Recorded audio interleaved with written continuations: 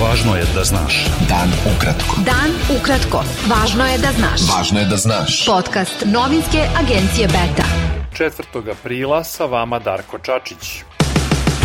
Predsjednik Srbije Aleksandar Vučić pobedio je u prvom krugu predsjedničkih izbora, osvojivši oko 58,5% glasova. Drugo mesto je zauzeo kandidat koalicije Ujedinjeni za pobedu Srbije Zdravko Ponoš sa oko 18%. Koalicija oko Srpske napredne stranke izgubila je apsolutnu većinu u Skupštini Srbije, ali je izvesno da će formirati novu vladu. Na izborima za Skupštinu Beograda najviše glasova je osvojila takođe koalicija oko Srpske napredne stranke, koja će sa Socijalističkom partijom Srbije verovatno imati većinu. Izborni proces u Srbiji obeležili su nejednaki uslovi za učesnike izbora, koji su posledica favorizovanja vlasti od većine medija, pritiska na zaposlene u javnom sektoru da podrže vlast, značajnih nejednakosti u finansiranju kampanja i zloupotrebe državnih resursa, saopštili su u Beogradu posmatrači međunarodnih organizacija.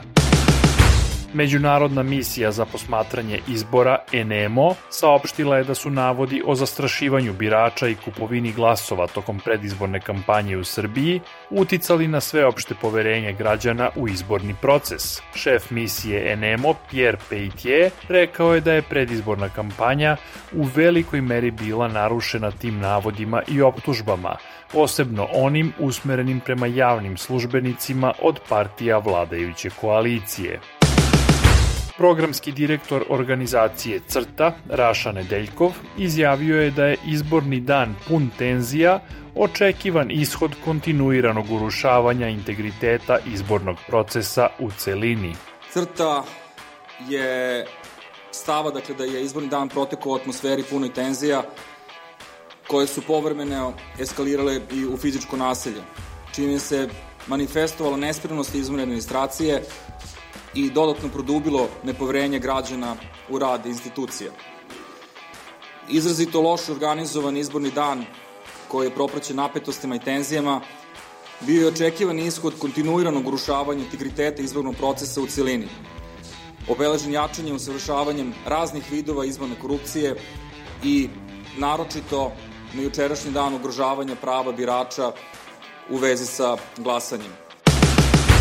Koalicija Ujedinjeni za pobedu Srbije ocenila je da su izbori održani u neregularnim uslovima i najavila da će iskoristiti sva pravna i politička sredstva da zaštiti izbornu volju građana u Beogradu i Srbiji. Koalicija je navela da zapisnici sa više od 90% biračkih mesta jasno pokazuju da su opozicione stranke u Beogradu dobile više od 50% glasova.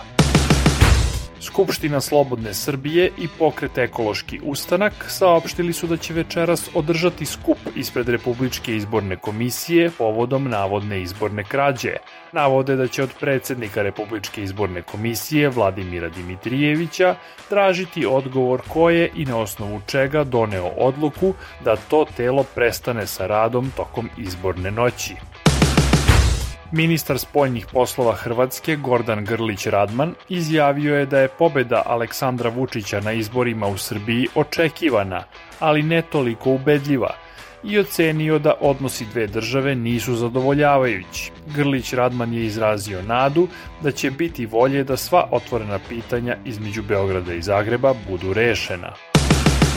Prema najnovijim zvaničnim podacima, u Srbiji je od koronavirusa umrlo još 9 osoba, a infekcija je u prethodna 24 časa potvrđena kod oko 1470 od oko 13.150 testiranih uzoraka.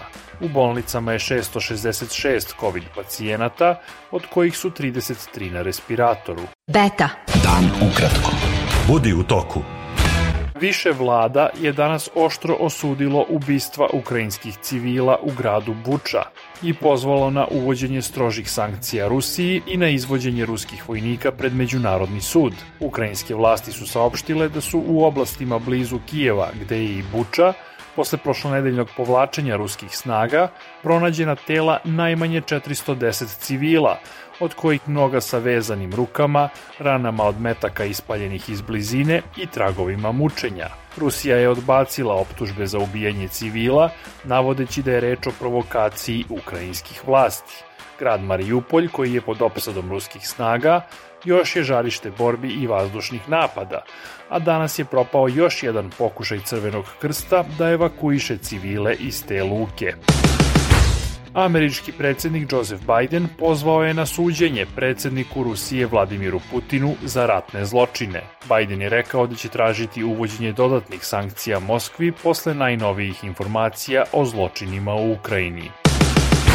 Svetska zdravstvena organizacija saopštila je da 99% svetske populacije udiše vazduh koji ne ispunjava standarde kvaliteta. Iz Svetske zdravstvene organizacije su pozvali na smanjenje upotrebe fosilnih goriva, koja pri sagorevanju ispuštaju zagađujuće materije koje izazivaju respiratorne i kardiovaskularne bolesti. Bilo je to sve za danas. Sa vama je bio Darko Čačić, slušajte nas i sutra. Pratite nas na portalu beta.rs I društvenim mrežama. Važno je da znaš. Dan ukratko. Podcast novinske agencije Beta.